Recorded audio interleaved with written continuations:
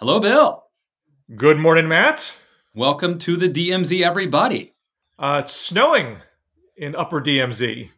Wow. It's not sticking, but it is. They are actual snowflakes.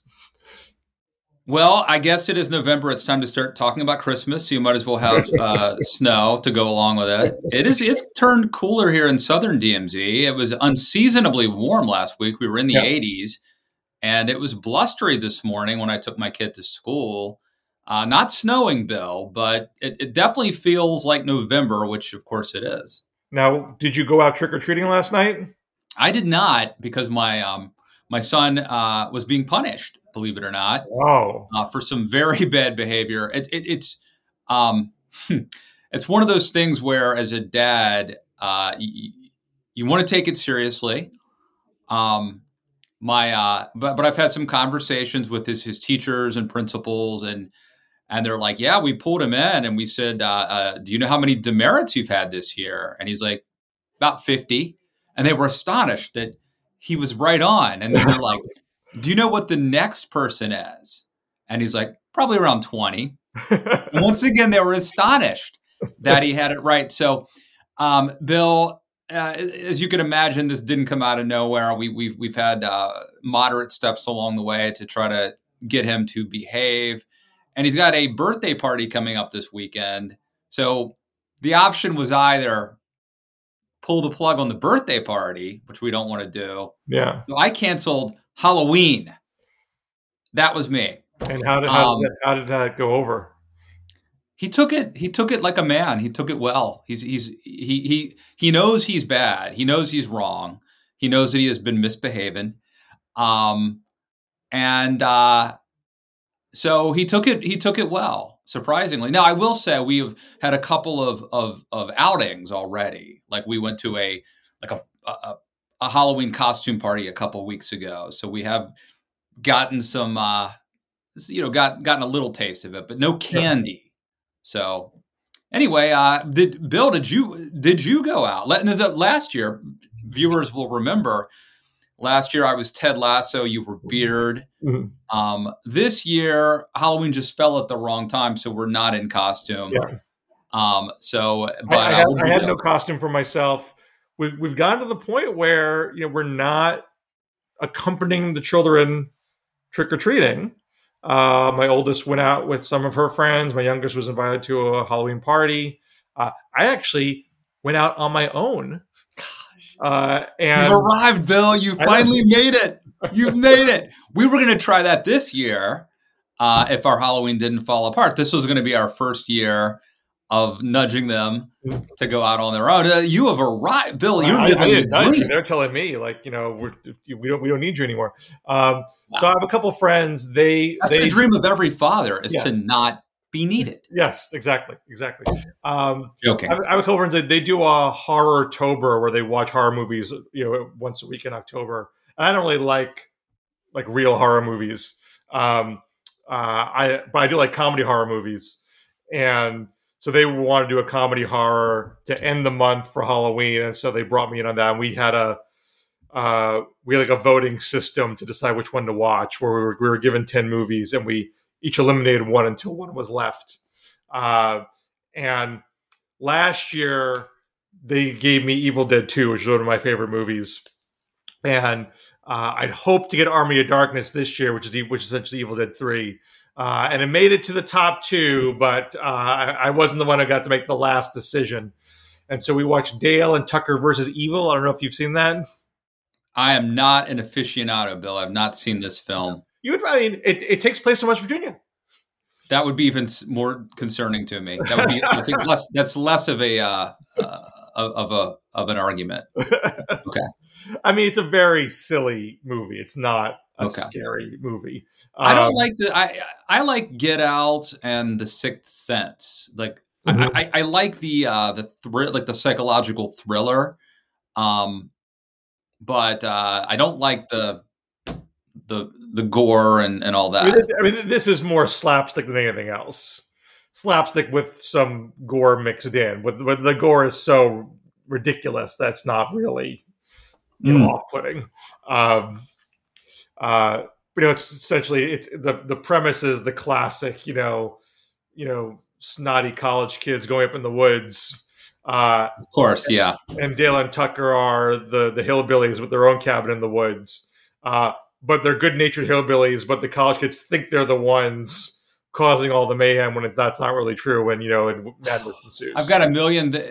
Have you seen The Burbs with Tom Hanks? I did not see The Burbs. Okay, you need to watch this. It's Carrie Fisher, Tom Hanks, Corey Feldman is in it, and it's this guy who comes to believe that Satanists have moved in next to him. And this movie, it's a comedy, and if you could recut it today and make it a really good movie. Like there's campy stuff that could be, I could go through and edit a version of this, like recut it to be like a very, very good movie. If you're going to do reboots, they should just go into all mediocre 80s movies and soup them up for modern taste. That would be a treasure trove of content. This movie has its moments, and Tom Hanks, as you know, this is before Tom Hanks became Tom Hanks. I mean, he was famous, but he had not become. This was if I remember correctly, I think The Burbs was after. Was it after or before Big? Definitely probably after Big. Definitely after Bachelor Party. Yeah, definitely. This is probably, I'm thinking 87, Bill, if I had to guess. Mm-hmm. So Tom Hanks is very charismatic, but he thinks that the people who move next to him are Satanists. And it's kind of a commentary on suburbia and late stage capitalism, Bill. I'm going to go ahead and say it. But it's good, but it could have been, this movie would be ripe for being remade, actually. This could be, or recut. Mm-hmm. Bill, I watched last night, you'll appreciate, you're the only person in America who will appreciate this, but I was watching Everybody Loves Raymond. Yeah. And the dad, I think, he's in The Young Frankenstein or something? Oh, yeah, Peter Boyle. Right, so he is dressed up like Frankenstein, and he's handing out candy at Ray Romano's house, you know, but he runs out of candy. And so he goes to where Raymond had purchased some prophylactics, and he thinks that these are like chocolate coins, and he starts giving them out to kids at the door who are trick-or-treating, and hijinks ensue. It was a good episode. Young Frankenstein, definitely, all-time great. And I did also get to see Shaun of the Dead for like the 50th time over the weekend with some other friends, which is also, I think, all-time great. Bill, we lost Richard Moll. Yes. Bull from Night Court this week. And when I saw it, you were literally the first person that came to me. It means a lot, Matt. It means a lot. I think Roz and then Felding are the only two left. Yes. From the show. I think you can make a strong argument that Night Court is not a successful show without Richard Moll. Interesting that he was simply the bailiff. I feel like couldn't you have replaced him with another big guy the way they replaced Selma with a different bailiff? I mean, I can't think of anybody who has done a character like Bull the way that he did it. Maybe others might come up with like 20 in the comments. What was it about him that was unique compared to like some other big hawking guy? He has had this great mix of looking menacing but being an endearing goofball, and toggling between the two, deliberately. He knew how to use his body to freak people out when at the end of the day he was really just a teddy bear, and like many great 80s things, like had perfect catchphrases. The okay was just pitch perfect. So he just fit that part perfectly. And like the reason why the newer Night Court is not nearly as good. I mean, all the great shows have like some kind of straight man in the middle, surrounded by wacky characters, and the best drawn characters and executed characters make for a great show. It's why Newhart's great. It's why Seinfeld's great. That's why WKRP is great. And Night Court the original Night Court had that. Well, I know this is a bit discursive, but let me tie things together with a little Halloween and Night Court, which is to say, Gomez Addams, the original Gomez Addams, who plays Harry Anderson's father on Night Court. You may know the catchphrase, but I'm doing much better now. That guy nailed it. I got to say, it's from the Addams family. That guy, I love that guy. I'm sure he's been dead for a long time. And shout out to friend of the show, Jessica, Bill, who did, I think, is it your Twitter avatar? Yep. Who was Morticia Addams this year for Halloween. So, yes, Bill, you may have guessed I am filibustering and trying to avoid talking about anything serious this week. So I will. Well, I got to say one thing, Matt. One thing. John Astin is alive.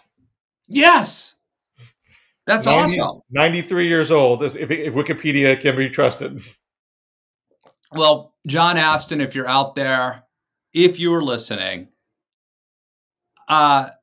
true great. And I would say underrated. Hilarious. Nailed it. I love those old Addams Family TV shows, the black and white episodes. And that guy nailed it. So hats off to Gomez Addams, John Astin. And also in Teen Wolf 2 and Gremlins 2. Maybe not his best work. I'm going to choose to remember him from the Addams Family and, yes, from Night Court. But I'm doing much better now. Great catchphrase. Whatever happened to catchphrases, Bill? The 80s. That's what made the 80s great. Catchphrases. And songs, too. You know what's a good song? I won't sing it, but it goes, so no one told you life was gonna work this way. Friends. We lost Matthew Perry. I don't have, all due respect to Matthew Perry, I'm not as big of a Friends fan as many are. Oh, dude, it totally hit. You and I are around the same age, right? Friends was literally like the biggest show when I became an adult and like moved. Well, same for me. Yeah. I mean, I loved Friends the first season. I felt like I can't believe the show is capturing exactly where I am in my life and feels like, my day to day. And then at the end of season 1, all the Rachel Ross stuff happened. I was like, ugh, I just did not. Was it that early on? Yeah, I just did not care for the direction they went in after that. And I stopped watching regularly. My prediction was so bad that I said, once Ross gets rid of that monkey, Marcel, early on, Ross had a pet monkey named Marcel. Right. And I said, like, well, that's the key to the whole show. Like, bull. I was like, this monkey is ratings gold. And the minute they get rid of that monkey, the show's over. And, seven seasons later, I was wrong.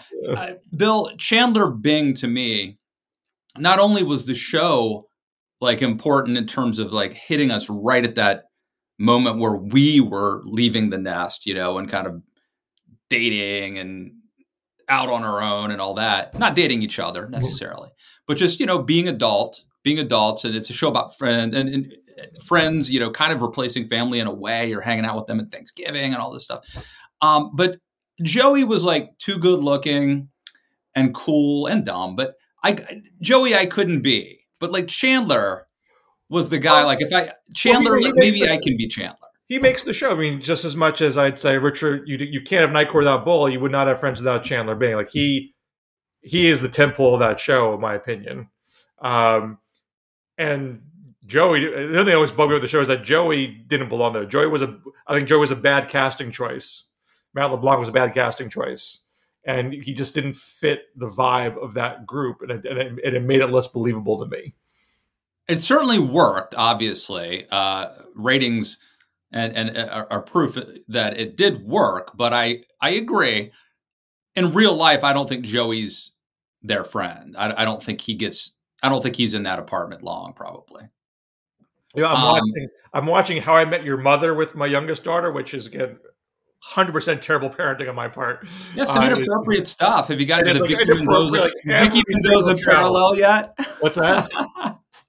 What's that? Have you gotten to the Vicky Mendoza parallel yet? I can't remember. So, like in baseball, the Mendoza line. I think we did. Yeah. But the Barney character, who's the same sort of playboy kind of as the Joey character, like even though it's ridiculous that they're friends with him, like Neil Patrick Harris is like a million times more talented than Matt LeBlanc, and so I just feel like they made that incongruity work better on that show. And I'm not that they have much where there's like a perfect show, and there's flaws to it, but I feel like he adds chemistry to that show, and Matt LeBlanc subtracts chemistry from Friends. Yeah. Well, I think Neil Patrick Harris is a very talented actor, obviously. And anyway, they will be missed. And but Gomez Adams survives. So that, take that for what you will. I know we're trying really hard to avoid the Middle East map, but maybe... if we talked about Nate Bargatze hosting SNL, if you haven't seen it, I'm a fan of his clean comedy. And I never heard him before. I watched the SNL. I never heard of him otherwise.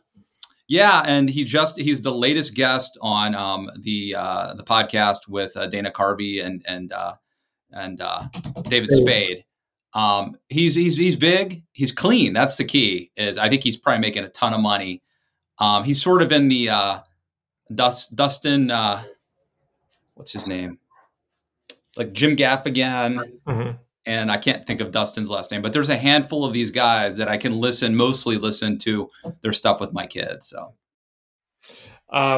perhaps a way to ease into the Middle East discussions is talk about the congressional aspect, and how Mike Johnson, the new speaker, is handling the issue. Do you feel like he is being savvy in the cards that he's playing, or is he setting himself up for a big fail? It's early, so let's just say that. It's still early. I don't know. I haven't figured out if he is being savvy. I'd love to hear your take on that. I do not have a take. I can just tell you from a policy standpoint, I strongly believe we should be supporting Ukraine and Israel. And I would probably argue that Ukraine is in more dire need of funding than Israel right now. So it concerns me that it is the bottleneck is happening, and that with a minority of Republicans, but who are now in leadership, who are stopping or at least slowing down that funding. That's what concerns me. I don't know if it's smart politics. I just think it's bad humanity. Well, you separate issues. There's sort of two reasons why you might want to separate the two subjects. One is that you want to pass one, not the other. Mm-hmm. And so it's a way to defeat the thing you want to get defeated, not have it be bundled into things that you want to get passed. I suspect that if you had a standalone Ukraine funding bill, that would probably pass the House on its own anyway. But would it be introduced? Will he allow it to come to the floor? I think he has said that, Mike Johnson said, I think to Hannity, that, Russia should be defeated, that we should stand with Ukraine, but he wants to see more of an end game, from the White House. So he's sort of used the talking points on both sides of it. And you could point at, I think, different House votes to suggest where the Republican caucus stands. Is it a majority or minority in favor of helping Ukraine? I think at bottom, it's probably a majority for helping Ukraine. But regardless, if you put it on the floor with the Democratic votes plus the Republican votes, I think that bill should pass. And Ken Buck said in the midst of the speaker vote that his understanding was that Mike Johnson was going to put that bill on the floor. So I don't know where Ken Buck got that from. He was told by Johnson directly.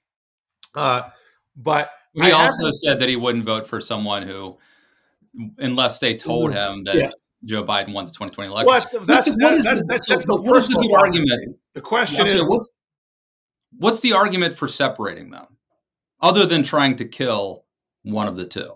I mean, the argument would be, hey, I got these people on my right flank that want to have a standalone vote and register their disapproval. Let the baby have that bottle, knowing that it's still going to pass anyway. So you're going to get both things at the end of the day. Gotcha. So if that's where Johnson is heading on it, that doesn't concern me. Now, is the other part of it is he's pushing an offset. He's starting with an Israel-only bill with an offset. So, which one is a dumb offset because it doesn't actually offset. So he's pairing, $14 billion for Israel with taking away $14 billion for IRS for the IRS, which in all likelihood is not going to be scored as an offset because you're making it harder for the IRS to do tax enforcement, which brings in revenue. So it's probably going to be a money loser. And Republicans who hate the IRS funding are just going to say, we don't care what the CBO says. We just don't believe it. So it's a silly offset. It's going to be rejected by Democrats. It's going to be rejected by the Senate. And so it's wasted kabuki time. You could argue, look, just let him pass whatever, get to a House Senate conference, then negotiate that stuff out. And maybe that is Johnson's end game. He's got to do this first obnoxious step before getting to the final compromise. But it just seems like kind of an amateurish first step that is easily... I would think it is unhelpful to Republicans in general to be seen as creating an obstacle for funding Israel. There may be, folks on the far left and far right that don't like funding Israel, but I think but what polling I've seen, one, support for Israel still polls very strongly. Where it's weakest is in the under 35 crowd.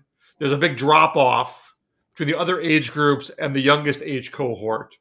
But I still think even amongst that age group, it's still a slight majority for Israel. I have to look at the poll data again.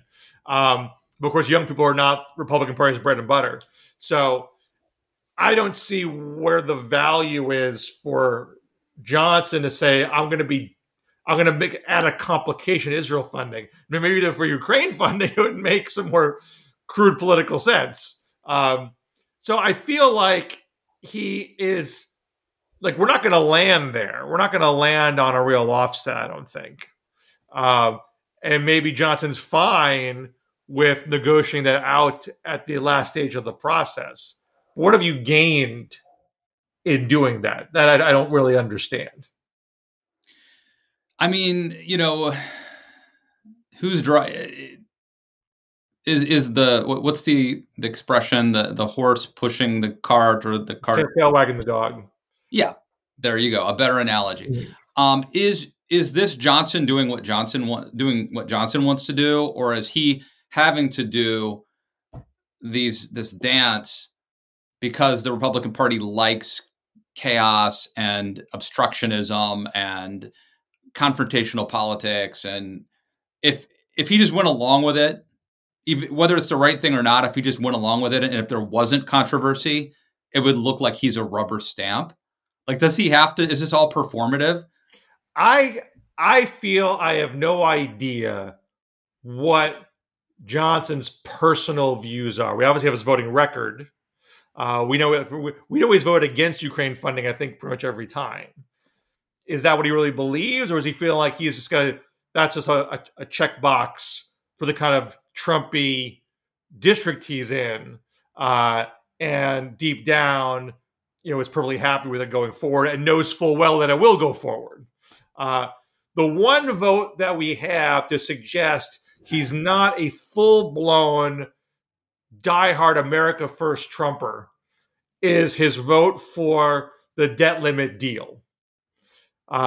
that's the one glimmer of hope that I have, that he's not a burn it all down type and is willing to. So, if that's the case, this is performative. He's been put in there in part because he got the blessing of the far right faction, who expect him to fight harder than Kevin McCarthy did. And so he's got to start with that, but it doesn't mean he's going to end with that. But I really can't know for sure because he's such an untested commodity, which is why I was very comfortable swapping him out for McCarthy.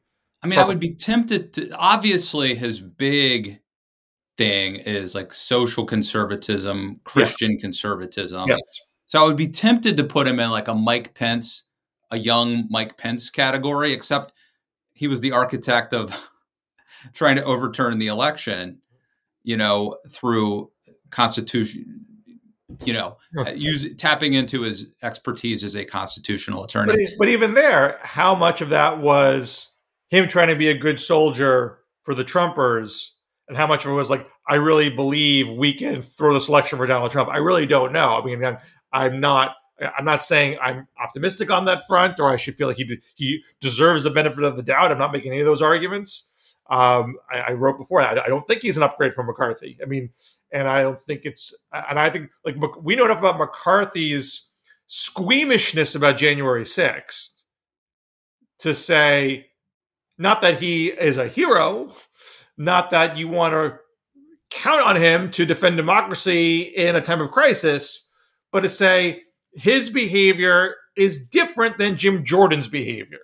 So if I got to choose between the two about who I feel is going to be most likely to help ratify this election, I would take McCarthy over Jordan. Yeah. When it comes to Johnson, I have much less to work with. And again, on paper, I still take McCarthy over Johnson, but maybe Johnson's not as hardcore as Jordan was. And maybe Johnson... Well, I mean, temperamentally, he has the haircut and the glasses, and he has a better demeanor than Jordan. And he seems like a nice boy, young man. But I don't know if that, belies a wolf in sheep's clothing type thing.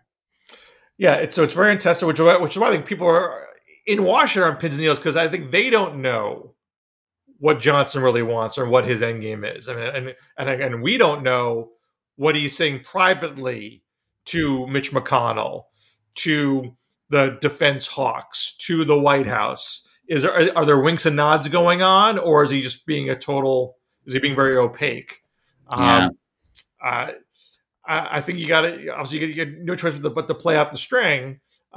And so one question for the Democrats is, in the House, do you pass this Israel bill just to pass something, just to move this process forward and get to a House Senate conference, or do you draw a line in the sand now and say, we can't abide by anything with any sort of offset, especially this, fake offset? That is a great question, and I don't know the answer to it. I think you could argue that. This goes back to kind of what the normies and the moderates in the Republican Party faced, which is, if you care, it's hard to win an argument if you care about, the person who's willing to walk away usually wins the negotiation.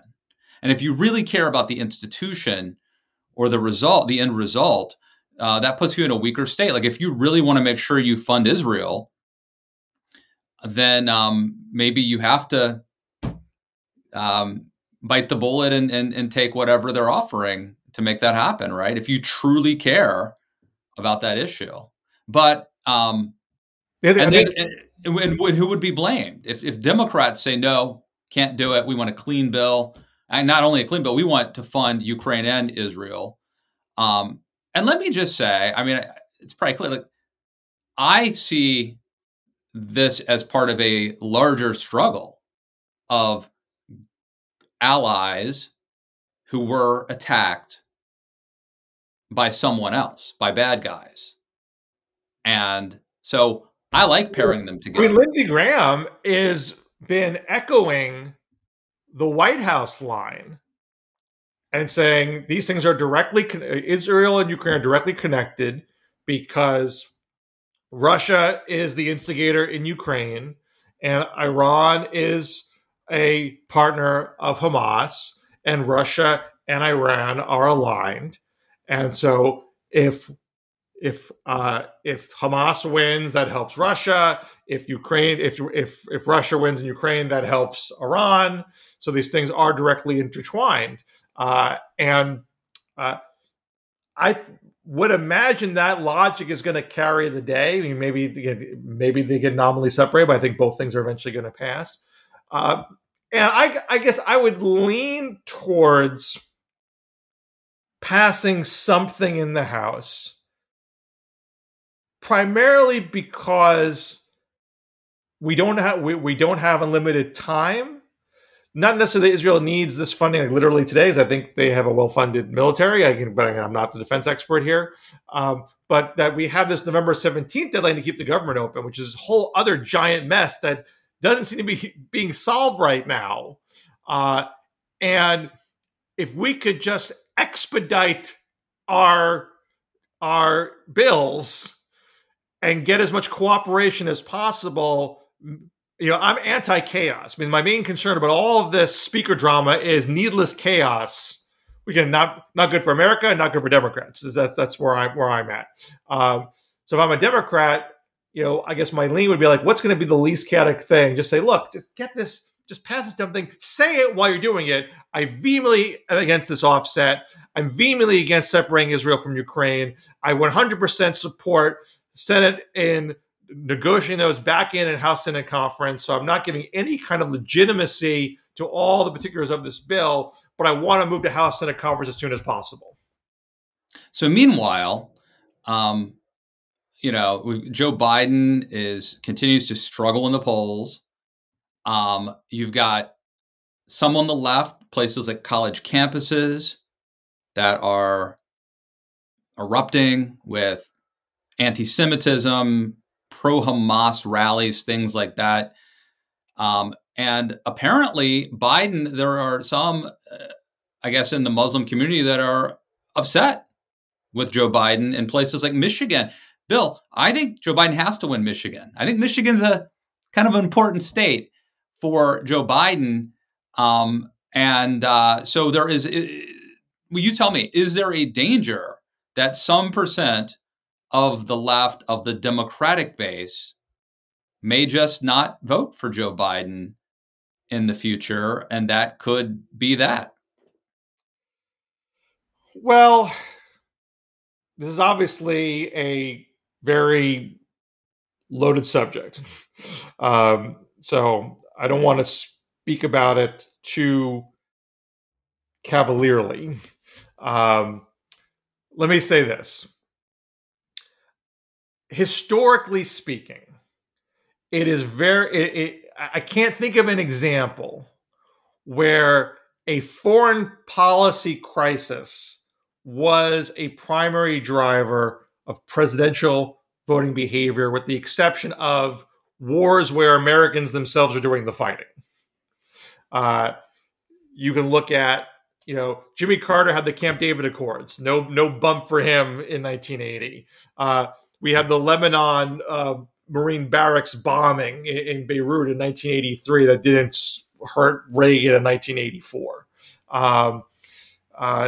Nothing involving Serbia, was, or alone, I can't remember the timing of the Northern Ireland peace accords. That was first term or second term. But I know, Serbia was in the background of the 96 election, but that wasn't, again, something that really determined the outcome.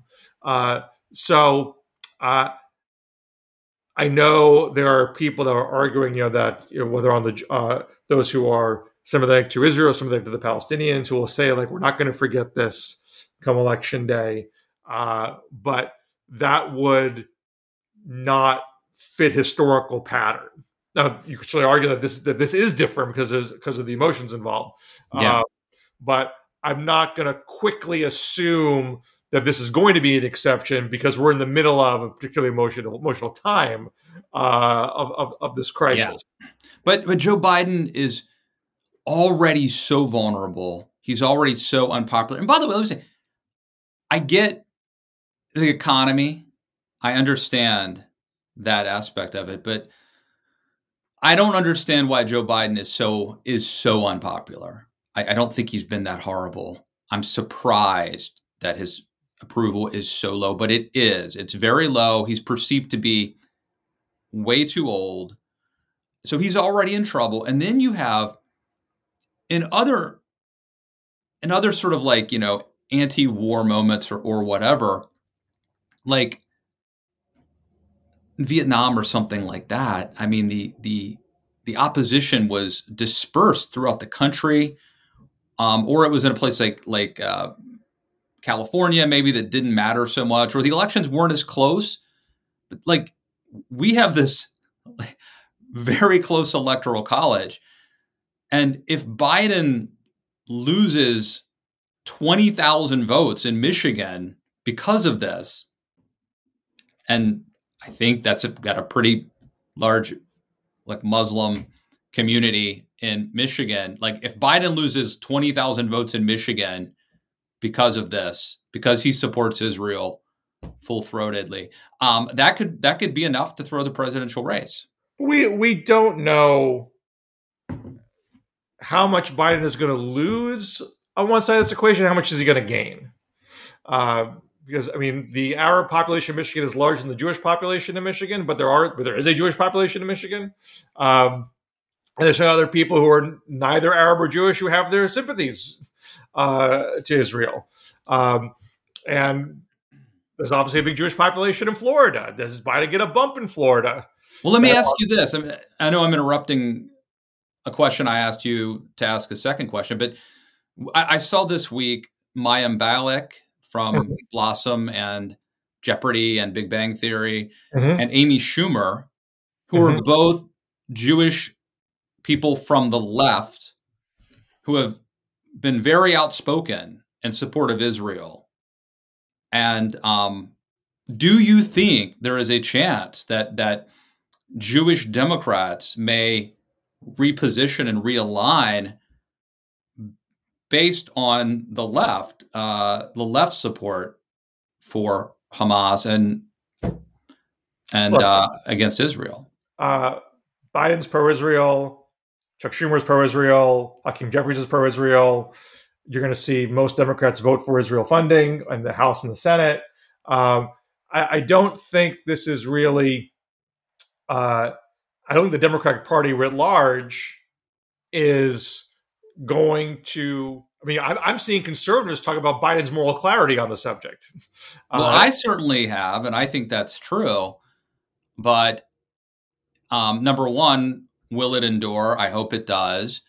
And number two, just like the Republican Party is often judged by like what Marjorie Taylor Greene and Lauren Boebert say or do, the Democratic Party is going to some degree, be judged by what leftists on campuses and Ilhan Omar and Rashida Tlaib say or do. Well, except that you're seeing many more Democrats actually speak out against that stuff. So there is, I think.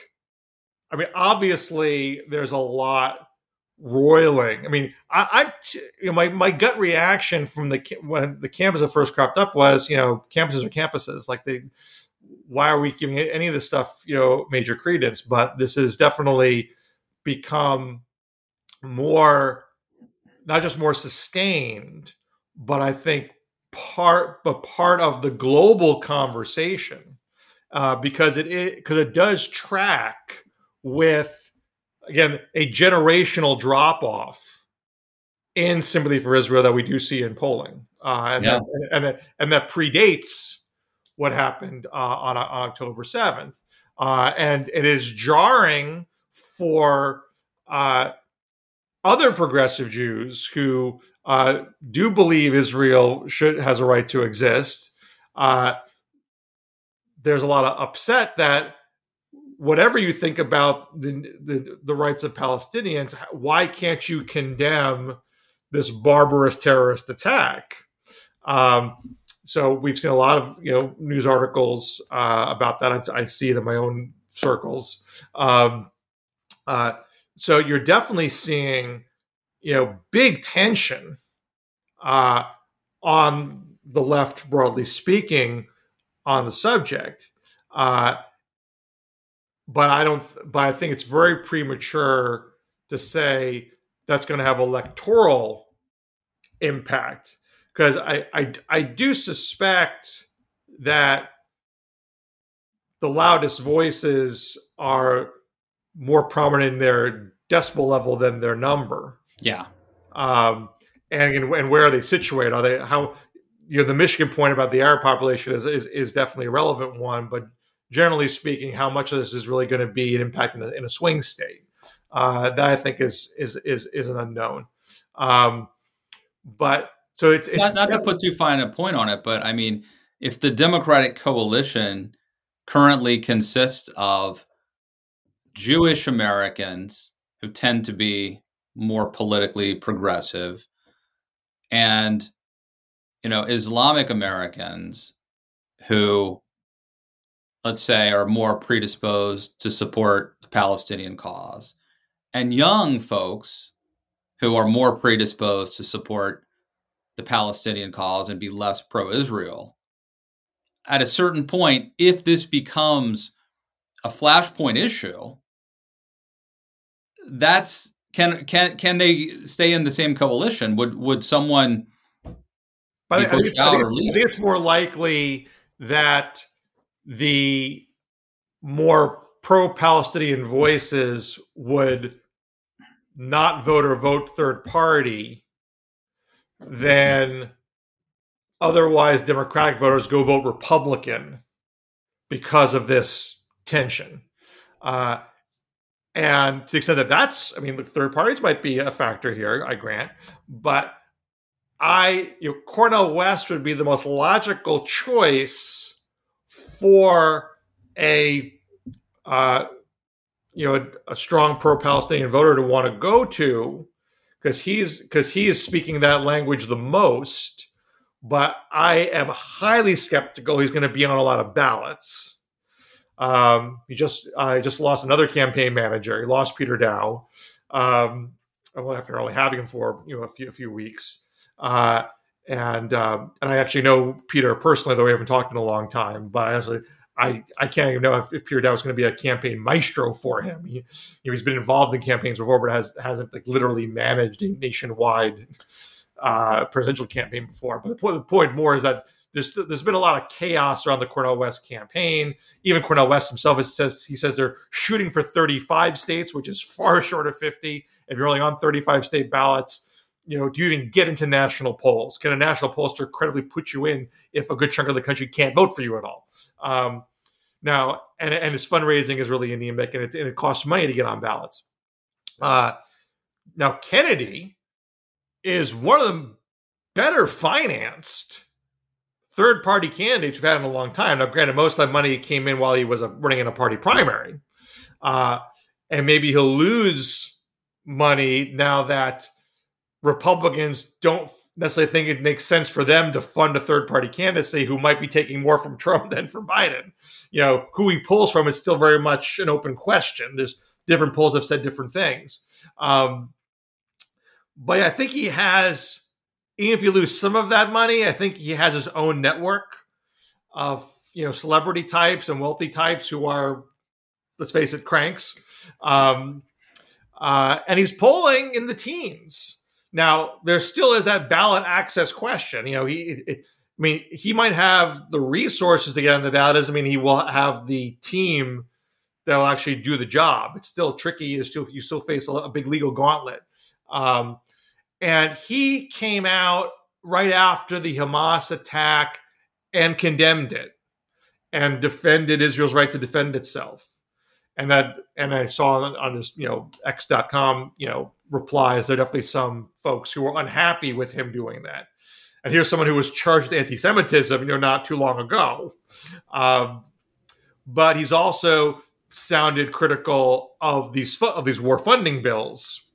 So if he is the only real third-party option, he could still pull in some of that anti-Israel support, and perhaps that would be what he takes from parts of the left and the right.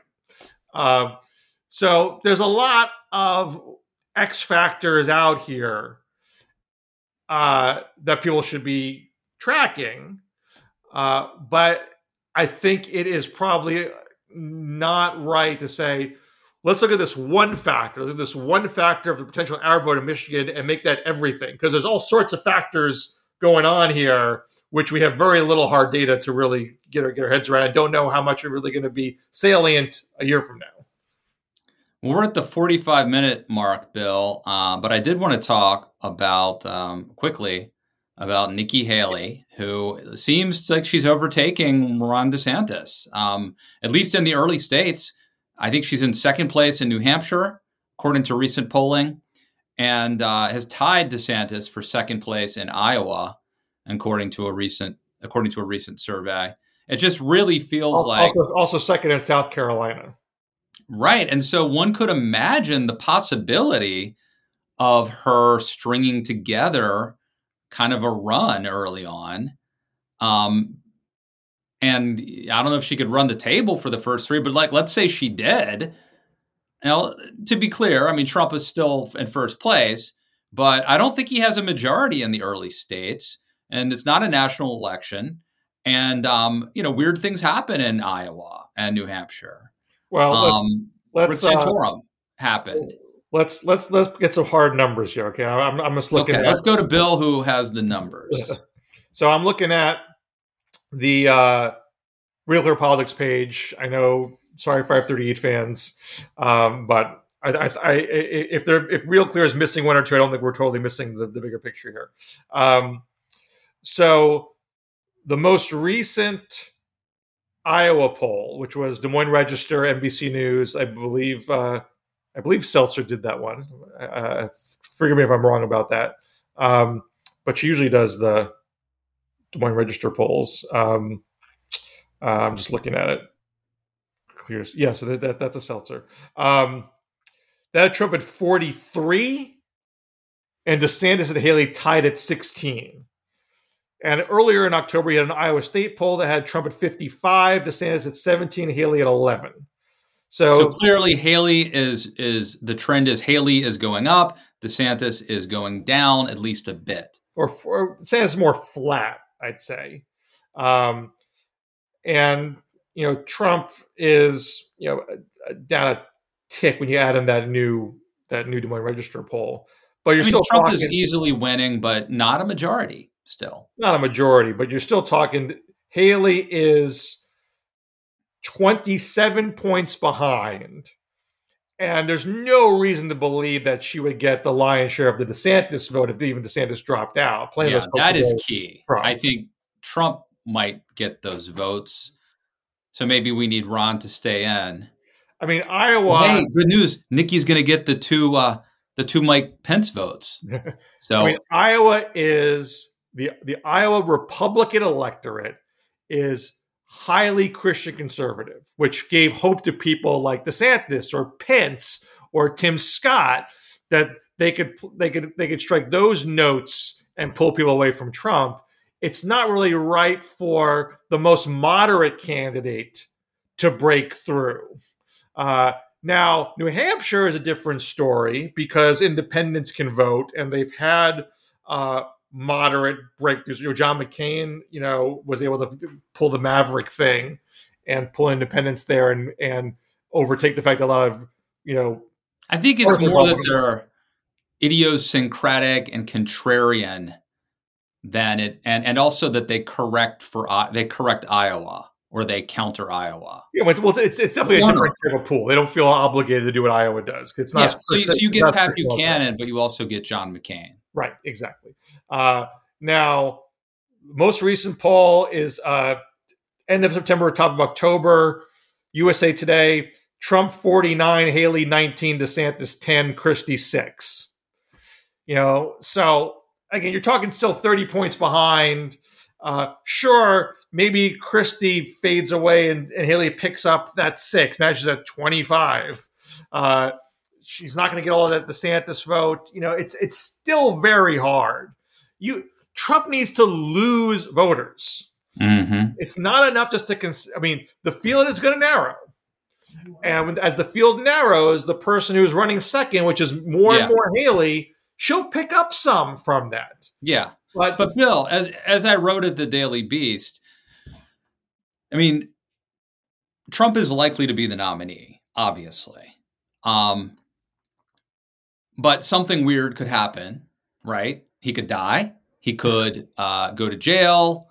That may or may not even move the needle. Maybe that helps him, right? He's not going to be in prison before Election Day unless he really pushes the judge too far on this gag order stuff. Something could break the spell. Now, if history is a predictor, that won't happen because nothing ever breaks the spell. But theoretically speaking, something could. And if and when that were to happen, it would be nice to be in second place. And that is where I think is interesting is it seems like, and again, it's not worth writing home about because she's still still a very distant second. But it does seem like Nikki Haley is supplanting Ron DeSantis.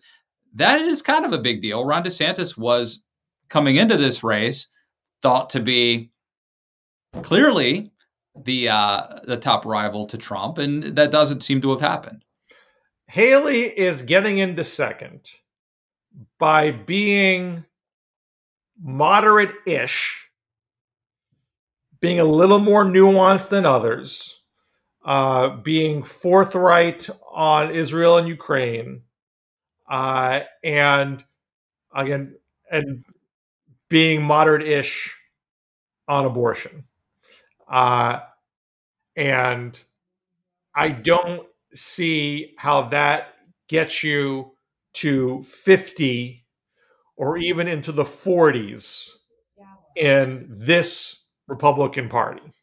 Well, first I would say, I think it was first I would say she is charismatic. She is likable. She's a good debater. She's a good political athlete, as Pat Buchanan would say. She's better than Ron DeSantis at politics. Second, she had a better strategy. Ron DeSantis was trying to take the lane of a lane that's not open. Donald Trump owns that lane. Correct. So I think that Nikki Haley, you may say that, that the coalition she's assembled can't get you over 50% in the Republican Party. But I would say she has occupied and tried to start to coalesce the only gettable voters in the Republican Party. And then if something happens, she's ready to.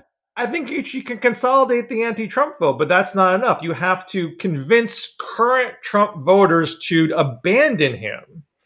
Okay, but that'll either happen or not. That's an exogenous event.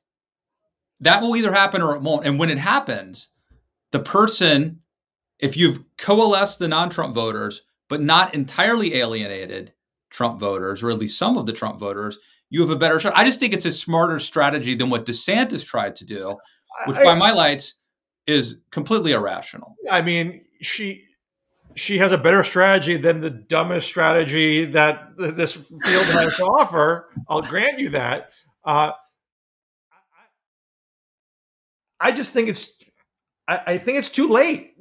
I think it's too late. I think the project of persuading soft Trump voters that he is dead weight to the Republican Party and a sure loser, I think that project had to be started a much longer time ago. Haley takes her jabs at Trump, but I think that needed the full force of not just one or two campaigns, but the broader Republican Party. They need to be a real team effort. And it's just not there. I don't think any one campaign is going to be able to execute that, particularly at this stage of the game. When this is, for many people, you'll say it's just November. It's just people have breakthrough late. People break through in January. That happens, but not against a former president with a deep reservoir of support. I don't disagree with you. I completely agree with you. We don't know if it would have worked. It's impossible to say whether if the entire Republican Party had punched Donald Trump in the nose and held hands and jumped off the cliff or whatever, if we don't know if that would have worked. But what we do know is that they didn't do it, and Donald Trump is running away with the nomination. My point is that once we concede that Donald Trump is clearly the front runner and is clearly the most likely Republican to win the nomination, once we've conceded that point, I see what Nikki Haley's up to, and I think she is positioning herself to be there if something happens. That's as good as it gets, Republicans, if never Trumpers. That's as good as it gets. She's doing well enough that she's going to get more media attention. She's going to be able to raise more money and probably be able, barring some massive stumble on her part or some bit of oppo or whatever. Obviously people can rise and fall quickly. We've seen it happen, but she's not a total joke like a Herman Cain, for example, or Ben Carson, Michelle Bachmann, people who you could expect to flame out quickly. She has more substance behind her than that. So we've seen a fair amount of vetting of her already. So we already know she's a Mitt Romney-esque flip-flopper who you can easily mock her for not standing for anything. Yeah, there are no great heroes in this game. Right. I think the knocks on her are known. So I don't expect a flame out, and so it would be logical that the field will narrow. She would be the main Trump alternative. So you'll get some more poll number growth because of that, and that will bring in money and media attention. So you might effectively bring this down to a two-person race. I just don't see how she wins a two-person race with Donald Trump. And she only does if something happens, some Deus ex machina, however that's pronounced, the ghost in the machine, like some exogenous event that's magical. And then she does, right? She can't force it. She does not control her own destiny. She's the football team that backs into the playoffs if she's lucky. Something has to happen. But the game right now is the best we can do is to get in position where the ball bounces her way and she wins Iowa. And then Trump stumbles and she wins. That's as good as it gets. Never Trumpers. This is the best case scenario. And let's also keep in mind, Trump will soon bring his full force towards her. He will savage her mercilessly. Bird brain. Bird brain is one of his weakest nicknames. I was underwhelmed by bird brain, but I think there's a lot of material for him to work with because she is a phony, because she does play both sides of the issue all the time. Trump is really good at finding that weak spot and elevating it, and I think the weak spot is not hard to spot. Do you agree with me that Nikki Haley would be the toughest candidate for Joe Biden to beat in a general election? Not necessarily, because again, I think she is a Mitt Romney type who can be depicted as a phony. But Mitt Romney wasn't just a phony. He was also a corporate raider, vulture capitalist from Bain, right? I don't think Nikki has quite the same vulnerability. You can't play that card, but you can. It's a big card to play. Other cards you can play. You can do all sorts of weather vane type of ads that you're saying one thing and doing another, and that would prod media reporters to press her on these things. She's not necessarily good at being faced with her contradictions. So she's hardly a perfect, laser guided missile against Joe Biden. And I still think that I grant that the poll numbers seem very stuck for Biden. And you were saying you were surprised before. I think it's very possible that presidents just aren't going to poll that well in general because we're too polarized. They're going to be in the 40s. People in the middle just aren't going to cast their allegiance with one side or the other at this stage of the game. But I think age is still a factor. I'm not saying it's not, but I think the dementia argument has faded because he is in the middle of a crisis and he doesn't look demented. Tired, and that I think that concerns people. He always looks a little drained. A throwback to the SNL skit. A disappointing Biden impression from Mikey Day. And I like Mikey Day other things, but he's not. But when he tried to quickly walk across the stage, That was pretty good. And climbing the ladder, let's be honest, that was good. Again, and forgive me for being, attached to history. A president riding a good economic trajectory, even a decent economic trajectory, has always won. And we have the gangbusters third quarter growth just announced. Inflation is still ebbing. Wages are still going up. Things could change. Look, I'm not an expert, but I think as long as inflation is where it is and interest rates are where they are, it's tough sledding, man. Tough sledding. That could be the whole race right there. I think inflation is on the right track. The interest rates are going to be the tougher part than the inflation part. Again, if this current trajectory continues. Now, look, if we have a 3-month shutdown because Mike Johnson is not the task or is deliberately trying to have a long shutdown, and that takes a giant chunk out of GDP, then I'll revisit. Well, then Democrats can claim credit for giving us Speaker Johnson. Again, the gamble I would not have taken, but all the soft landing numbers have been coming in very steadily. And the critical economic quarters for GDP are first and second because GDP is a leading indicator. So if we're still growing in the first 2 quarters of 2024 and inflation is still ebbing, the tough thing is, with growth can come inflation. And the higher interest rates are a check on that. So we probably won't, I don't think we would have high inflation and high interest rates. We might have lower inflation and high interest rates, or interest rates will be lowered too soon and inflation will come back in. But again, it's hard to assess these things to perfection because weird things happen. But let me say your predictions of late have been very good, but I think you were too bullish or too optimistic on Biden and the economy. That's my. I'm going to say, I think if the trajectory continues, I think people are going to stick with devil they know. And I think the fear about how he looks tired, I think that will be deprioritized in crunch time if the economy is good. I couldn't care less about it. It seems to really freak out other people, though. But I don't care. And I enjoyed the fact that Biden isn't wreaking havoc all the time and talking constantly and holding late night press conferences. I think that's a plus for me. But it apparently really bothers a lot of people. And I don't think it's just people looking for something to hate on him. I think it really freaks people out that it's why Trump and Putin act like they're big tough guys all the time. Yeah. You can feel reassuring. It's sort of illogical because it's such an obvious performance, but that's why they do it. And Biden in this respect is not a phony and doesn't put forth a propaganda machine to pretend, he's younger than he is. He puts himself out there.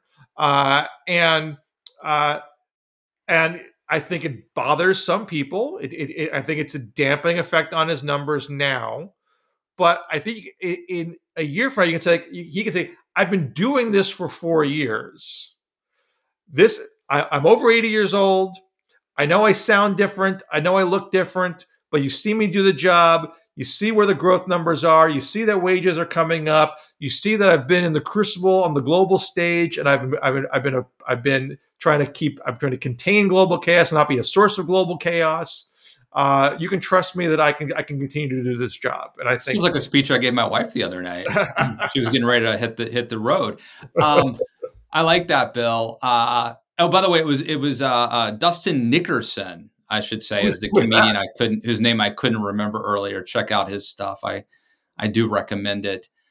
Bill, we've been talking for an hour and 3 minutes at this point. I guess we should wrap it up. We didn't even hit all of our topics today, but we're out of time. We covered a lot of ground.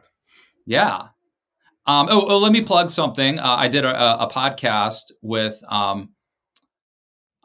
Zach Kissel from National Review, who has been doing a great job of kind of documenting and curating anti-Semitism on college campuses. He just graduated, I think, in May from Northwestern.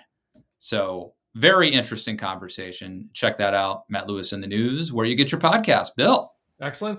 Well, the Washington Monthly's November, December print issue is out, so there's lots of stuff.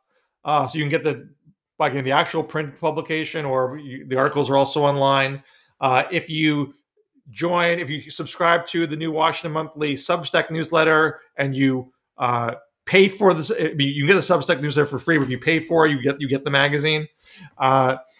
And the cover story is about Joe Biden and what he's doing for the economy. The main article is called "The Great Reordering." There's another one about his antitrust agenda, but the cover package is labeled "Bidenomics is really is a real BFD, or really a BFD." So, real good insight there about what he's doing above the radar and below the radar that folks should check out. All right, I said Zach Kessel. Zach Kessel. Follow him on Twitter, ZACH_. I think it's KESSEL. The comedian Dustin Nickerson. And go watch some Night Court, watch some Addams Family. Watch The Burbs, Bill. You got to watch The Burbs. Okay, all right. And so that's my spiel. And maybe next year we'll be back to trick-or-treating. Or maybe I will be living the dream where I'm not even involved. You should come up here. I just put out a box of candy with a sign, take one. Yeah, I did that once, and it was very clear that bowl was just taken by one person, like right away. All right. A pleasure, as always, Bill. Follow us on Twitter at DMZ Show. Support us at Patreon. Patreon.com/Bill Scher. Patreon.com/Matt Lewis. And we'll see you back here on the DMZ next week. Take care.